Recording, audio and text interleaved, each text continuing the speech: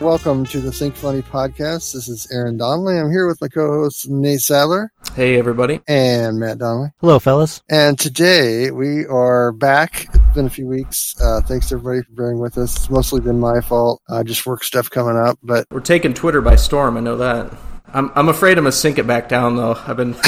I reread some of them and damn, they're stupid. Oh man, stupider the better. I think that's what. My worst one ever, the one I thought after I did it, I'm like, oh god, this is stupid, was AR-15. Does it stand for assault rifle? And I put, it stands for Al Roker, because he invented the AR-15 to fire wildly at approaching storms. That was stupid. I think that's our high, and it's our highest, most impressions for any tweet. Put it on my tombstone. Al Roker. Once got 50 likes on an Al Roker tweet. Husband, father, friend.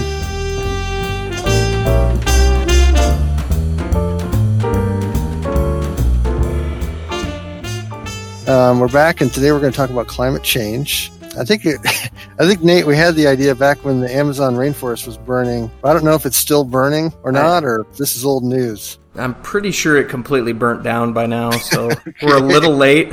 But I am curious, Nate, what are your thoughts on climate change? Do you believe it's man-made, or what do you think on it? Because you always lean more conservative than us. So, I would say I used to be a climate change denier, and now I'm pretty much somewhere in the middle, because to deny that there's cities that are becoming almost unlivable. There's a city in India that doesn't have enough water to support, a population of almost 1 million people when it used to have a huge reservoir. For people to deny all this stuff is just kind of silly. Yeah. The quickest kind of explanation as to why scientists think it's definitely man-made and caused by carbon dioxide emissions is because, like, the Earth is constantly releasing carbon dioxide, whether it be through animals or just natural processes, and it's constantly sort of breathing in and out. That carbon dioxide has a radioactive element to it. Carbon dioxide that is caused when we burn fossil fuels does not, because fossil fuels are, millions of years old. They're deep under the earth. At this point, the radioactive properties have sort of burned off. And so scientists can actually tell the CO2 emission that's happened from a fossil fuel burning process versus a natural process. And so they know the exact effect of us burning fossil fuels on the amount of carbon in the atmosphere. So this is in my opinion, this is not an undecided thing. It's long decided that we are doing this. And anybody that's not, like, I watched Trump, you watch his stuff, and he still says it might be a hoax. We don't know. The scientific community is absolutely positive that this is caused by us. It's not a doubting thing. And I think the most interesting thing, in my opinion, is why Americans still believe that it's not man-made. So I think you have a lot of economic factors, and I think there was a lot of PR in the beginning to kind of dismiss it as, no, it's just it's a natural occurrence, or it's not even happening, or it's just it's a liberal bias. I feel like people just fall in that camp. Again, it just comes back to there's hard data, there's evidence for almost all these things that people are saying, and to deny it or to turn a blind eye to it is a little silly. I will say, the Earth does have warmer phases and cooler phases. That has also been proven, but we are not helping things by all the things we are doing. Look, there's trees growing in Greenland for the first time in 5,000 years. They might be able to actually have some arable land to plant crops in Greenland, people. Yeah. That's not normal. Seen the size of Greenland, how it's always distorted on flat maps? Yeah. When I was a kid, I would think, man, this is like the biggest country in the, it's huge. And then if you watch a video of it, actually the size of it, it's about the size of Mexico, I think, in reality. Yeah. So the interesting thing about the climate change denier thing was that we've known about the impact of carbon, fossil fuel burning since the 1800s. We've known that it causes more carbon dioxide in the air. Carbon dioxide, what it does is it traps heat energy from the sun. Carbon does. And so it heats up, its surrounding, and it heats up the earth. But guys started noting this and testing this over 100 years ago. The real good studies, I think, started to come out in the 70s. That's when you started seeing lobbyist groups start to ramp up. The big shift happened. I think there was a large study that came out in 1979 that showed that climate change was man-made.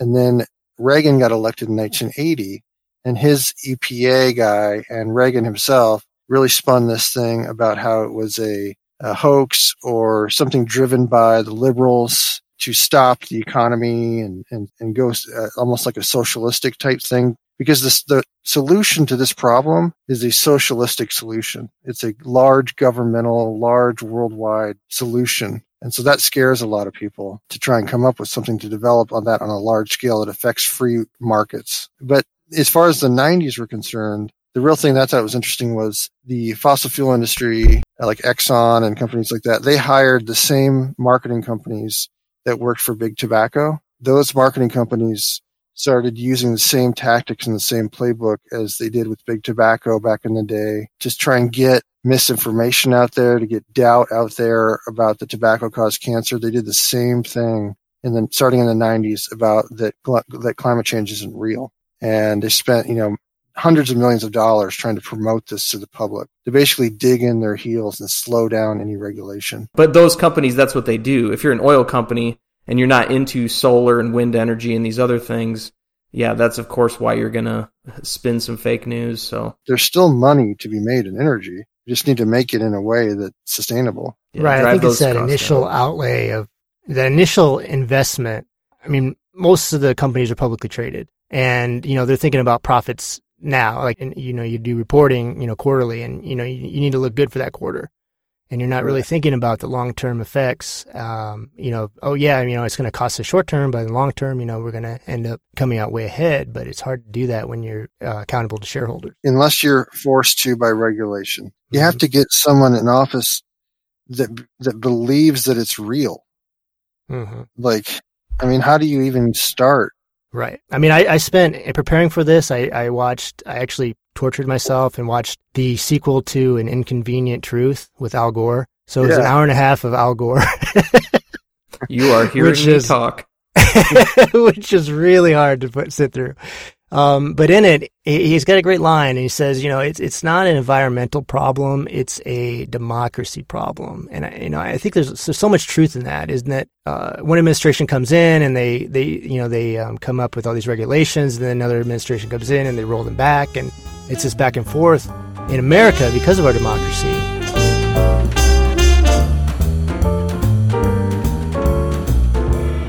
I've told Lennon, I think your grandchildren, it will be the main issue of their lifetime. There's so much devastation to the economy that will happen because of the weather on coastal areas, which is where most of people live and where most poor people live, that it will be such a humanitarian crisis, it will affect the worldwide economy. I think we'll probably make it through the worst of it and we'll be dead. But you're right. It's... Speak for yourself. They're freezing my brain, so... Future generations are going to need it. They're going to need me, Ted Williams, and Walt Disney.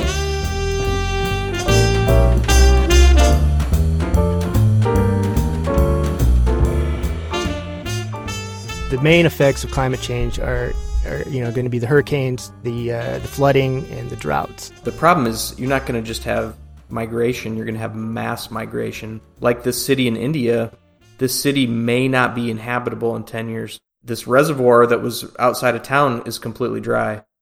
And it's a city of 800,000 or 900,000 people. So what are they going to do? They're going to have to go somewhere else.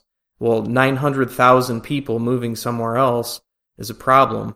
It's so many things combined. It's also people are cutting down the rainforest in order to make agricultural land. And that's a problem because the forest itself absorbs, I forget how it works, but if you have large forested areas, it absorbs some of that heat. Whereas if you just have a plain field, it bounces it back up into the atmosphere and sort of exacerbates the problem. At the same time, you're not getting the oxygen output from the trees. Did you guys watch the Cowspiracy documentary on Netflix? It's all about how cows produce methane. Methane is 23 times more damaging to the to the atmosphere than carbon dioxide is. But not only that, but it's the land that we have to use in order to feed those cows, the transportation of the food, the amount of food that they eat in order to get just a full-grown cow. The guy just had this simple example, and he's like, he showed this one guy that raised ducks in his backyard.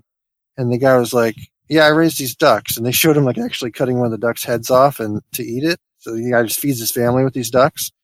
But he had all these ducks in his backyard, and they were like, well, how old does a duck be before you kill it? And the guy was like 2 years old. And they're like, okay, well, how much food does that duck eat in its lifetime? And he said, it eats about 100 pounds of grain.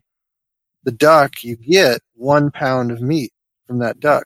And you just wasted essentially 100 pounds of grain to get that 1 pound of duck meat. So it's really like inefficient way to produce food.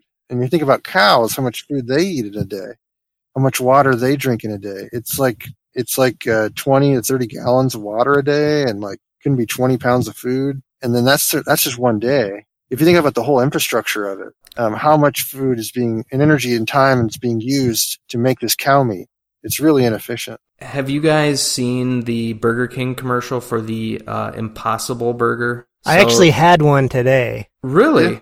And I have to say, the bar for a Burger King burger is very low, but yes. I had to say that it does not taste different. It tastes like hamburger meat. It also reminds me of when my friend tried to go get a veggie burger at Burger King 20 years ago, and when he ordered it, he got a bun with lettuce and tomato in it. That was their veggie burger 20 years ago. But at least they have something now that somebody could order. I always watch these documentaries and I think, yes, I'm going to be a vegan. And then I just go about my life. And the next time I think about it, like I'm eating a hamburger, I'm like, oh yeah, I was going to do that vegan thing. I don't even know. I still don't even know what vegan. I don't know the difference between vegan and vegetarian. So yeah, vegan is no animal product at all. So no cheese, milk, eggs. Vegetarian is no live animal meat. Okay, basically. Gotcha. I think that's the basics of it. But my daughter Lennon has been a vegetarian. She's 16 now. She's been a vegetarian for 8-9 years. I don't know, a long time. There was one point where I was going through like the divorce, and like I was like all my money was like tied up or gone, and I was like, okay, Lennon, let's have a cup of noodles. You like cup of noodles, right? And she's like, yeah. And so then I made it for her, and then she was reading the label, and it had like 2% chicken something. And she was like, no, I go, Lennon, it's probably from like a dead chicken. He probably lived a long and successful life. And she's like, never. Have you guys heard of Greta Thunberg, the Swiss activist? Yes. Who has crossed the Atlantic in a solar powered power yacht, and then is over here now. And as we speak, she might still be protesting outside the White House. She's like organized a protest today with hundreds of young people. Mostly, and then is going to, speak at the UN when they had their annual climate change meeting. I think maybe next week. But it's pretty inspiring. I know she's been up for a Nobel Prize. Being only 16, I think that's what gives me hope the most is this new generation that believes in the science and is out there and saying this is going to be the world that we live in. And if they're already out there and they're protesting and they're doing the things that they can do at 16 years old, that's impressive to me. I think that's what gives me hope. This generation, I mean, say what you want about certain things about millennials, but they do care about things. That's something that's unique about them is they really do care deeply about things, which that's an admirable trait. I get it too why Republicans or red state people don't like liberal blue state, some of the especially the environmental people. Like I live in an area where it's super liberal and all you do all day is look at and you see like guys, like super skinny guys wearing sandals, riding in incumbent bikes. And then, you talk to them and they're always super passionate they're like, you have to have some element of not taking yourself so seriously and not being so hardcore that you can't even you feel like you're not talking to a real person sometimes with those types of people. So I totally get that and why that would bother people. But don't you feel like both sides are like that now? Like, yes, I am more conservative probably than you guys, but it feels like both sides are so like just dug into their foxholes that like nobody has a sense of humor about anything anymore. And like life is absurd and it deserves to be just laughed at and lampooned most of the time. People don't want to do that. They just want to be deeply offended by whatever passes them by. And to me, that's just stupid. You know, it's good to feel passionately about things. Don't get me wrong, but I mean, you got to have the ability to laugh at things too. You got to have both those things. Yeah, I was looking at some articles in preparation for this, and there's some articles out there about right now. You know, the big feeling people get with climate change is fear, and their take on it was, can we solve the climate change problem with humor? And that's a really hard thing to do, Nate. But Aaron, but I think that, like you said, people have to stop taking things so seriously and so entrenched. And they were just ideas came out with the Green New Deal. You know, and all of a sudden people dug their heels in on both the right and the left. And, you know, the right saying, oh, you know, you're going to take away my hamburger and, you know, kind of making fun of it. And the left saying, oh, you're just dismissing it and you're not taking things seriously. And look, you can destroy the earth and blah, blah, blah. But there wasn't much humor in the middle.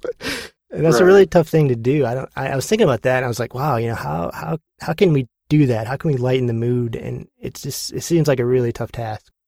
You got to get back to things that aren't biased, which are just numbers. If everyone understood the actual science that was clearly understood and just the numbers of it as to what we need to do and if we don't do it, what's going to happen.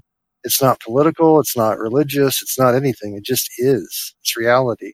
But you're right, Matt. It's not based on numbers. People's opinion of climate change is not based on the science. It's based on their worldview. How they view the world. Are they dug in to reject it or to embrace it? And I think economics could, you know, instead of humor, maybe economics could really do it, because if people knew that they were going to be able to save a ton of money by, you know, doing certain things that are also good for the environment, people would do it. I mean, I think that it has to do right now with the price of gas being so low. I mean, I think if gas was $5 a gallon, people would not be driving these huge, you know, SUVs and trucks and everything else.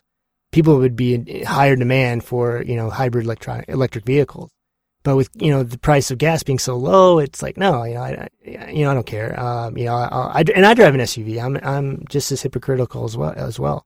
And I think what's kind of funny is that on one side you have people wanting to roll back regulations so much. I don't know, I heard about this, that they're rolling back regulations on the light bulb. Did you guys hear about this? I heard something about it. What was the exact thing about it? Well, you know how there's a big push to make light bulbs more energy efficient, and they've scaled that back so that the companies don't have to do that as much as they used to, which seems really odd because I love the new light bulbs. I mean, you save money on them. You know, who doesn't like to do that on energy costs? I'm one of those people that look at the temperature in the house, and I adjust it up as high as I can get it before my wife complains that she's starting to sweat. So, I mean, I'm really frugal with energy just personally like that it just seems weird to things that are working right now to scale them back so that we go back to the old light bulb. Yeah. I want to go in and demand the most least efficient light bulbs, but fine. Put them all through my house. You have like $1,000 a month energy bill. That'd be great. Thanks. Yeah, stick it to who exactly? Right. See, there's room for both of a lot of things. There's room for coal workers to still have their jobs and for there to still be some coal plants, but why can't we also build more solar arrays? Why can't we invest more money in research on this algae fuel substitute?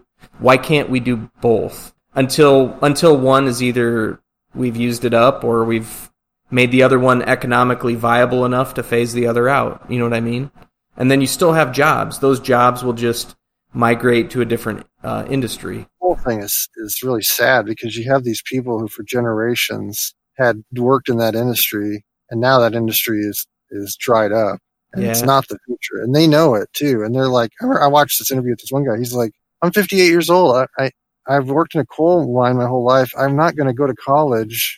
I can't get a degree. And it's true. It is sad. But I appreciate, I don't know if you guys have ever driven through like West Virginia. You just kind of see and feel like that it's a kind of gritty, hard-working state. And, you know, I appreciate those people and they work hard and, Yeah. Their daddy was a coal miner and his daddy was a coal miner, and I appreciate that, they work hard and they take pride in what they do. And I appreciate that. It's not that we need to stop it right this second. It's just, it's not a future sustainable thing. Gradually it needs to be tapered off. It's going to go away someday anyway. Or apply some kind of tax revenue on the new energy to help educate or maybe provide social services to the people that were stuck in the old energy.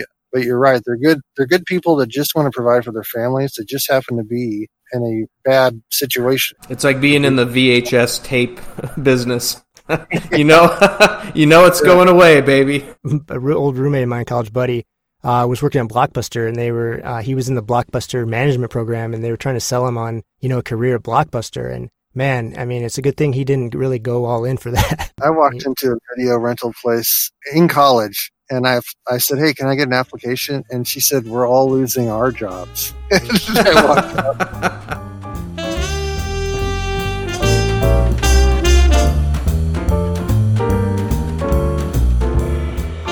I think eventually changes will have to be made. I mean, I think it'll get to a point where things will be desperate enough, things will start rolling. But do you think it's going to be 5 years, 10 years, or longer than that before we see actual, change in things?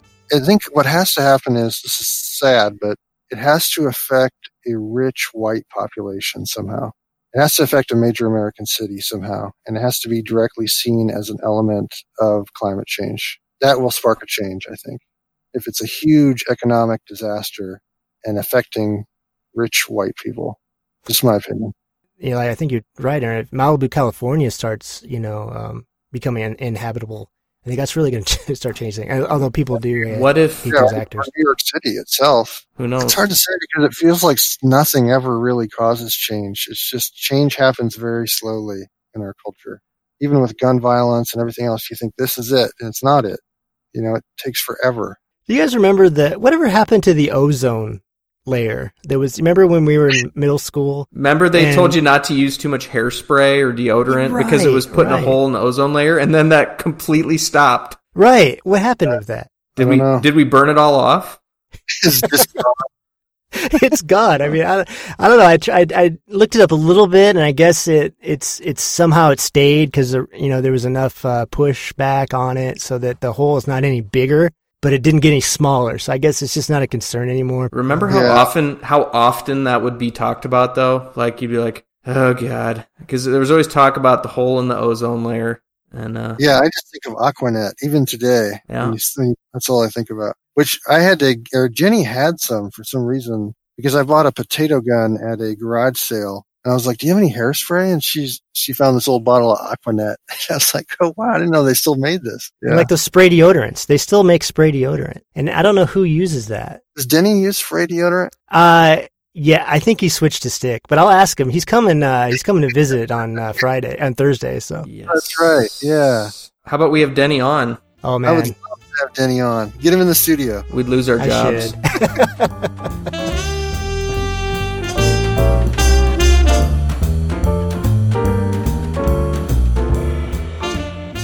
Yeah, I mean, it's odd that, the countries that have withdrawn from the Paris Agreement, I think we're one of the few with like Syria and some of the other good we're in good company. Upstanding nations. Yeah. If America is going to be around in 300 years, you have to protect the environment or else our economy will be gone. We're well on I had our another way. theory too, and I don't know if maybe we could do this next week or another week, is the Mandela effect. And that we're actually living in an alternate parallel universe because the universe ended in 2012. So that's why climate change has gotten so bad, because we're not actually living in the universe that we're supposed to be living in. I looked at the Mandela effect when she brought it up, and it's so fascinating. A big part of it's like the Berenstain Bears. Yeah, I know. We should do this. Do you want to do this next week? Yeah. Yeah, it is really interesting. Nate, have you looked at it at all? No, I haven't yet. Oh man, I think you'll love it because it's a good conspiracy theory out there. Teaser is on the Berenstain Bears that a lot of people like swear that it was Steen. The spelling was S-T-I-N, and it's not. It's S-T-A-I-N. But people truly believe that they saw Steen. Basically, Nate, just quick, when the Stern Collider, they discovered the God particle. Yeah. The God particle, right. Yeah. Well, when they discovered that, July 4th, 2012, it ended our universe and created an alternate universe. So everything going forward from July 4th, 2012, actually isn't reality. It's this alternate reality that we are living in. Interesting. So, that is interesting. But I'm one that I swear is Bernstein. I'm one of those, Aaron. But there's a fun list that I think would be fun to go through. I thought it was that until you guys said that. So it'd be fun. I think there's a whole there's sites dedicated to it, and there's a lot of things that people are like, what? That's not true. So I think it'd be fun to go through them. Yeah, I'll check it out.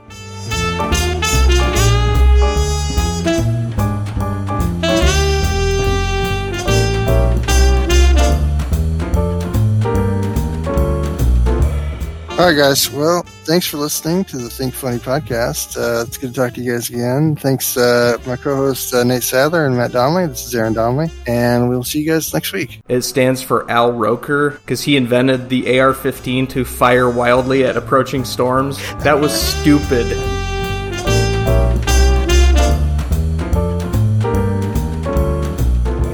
Thanks for listening to Think Funny. If you enjoyed the show, please take a moment to like, subscribe, and tell a friend. If you have comments or topics for the guys, you can email them at thinkfunnypodcast@gmail.com. And check out aarondonnelly.com for today's show notes and much more.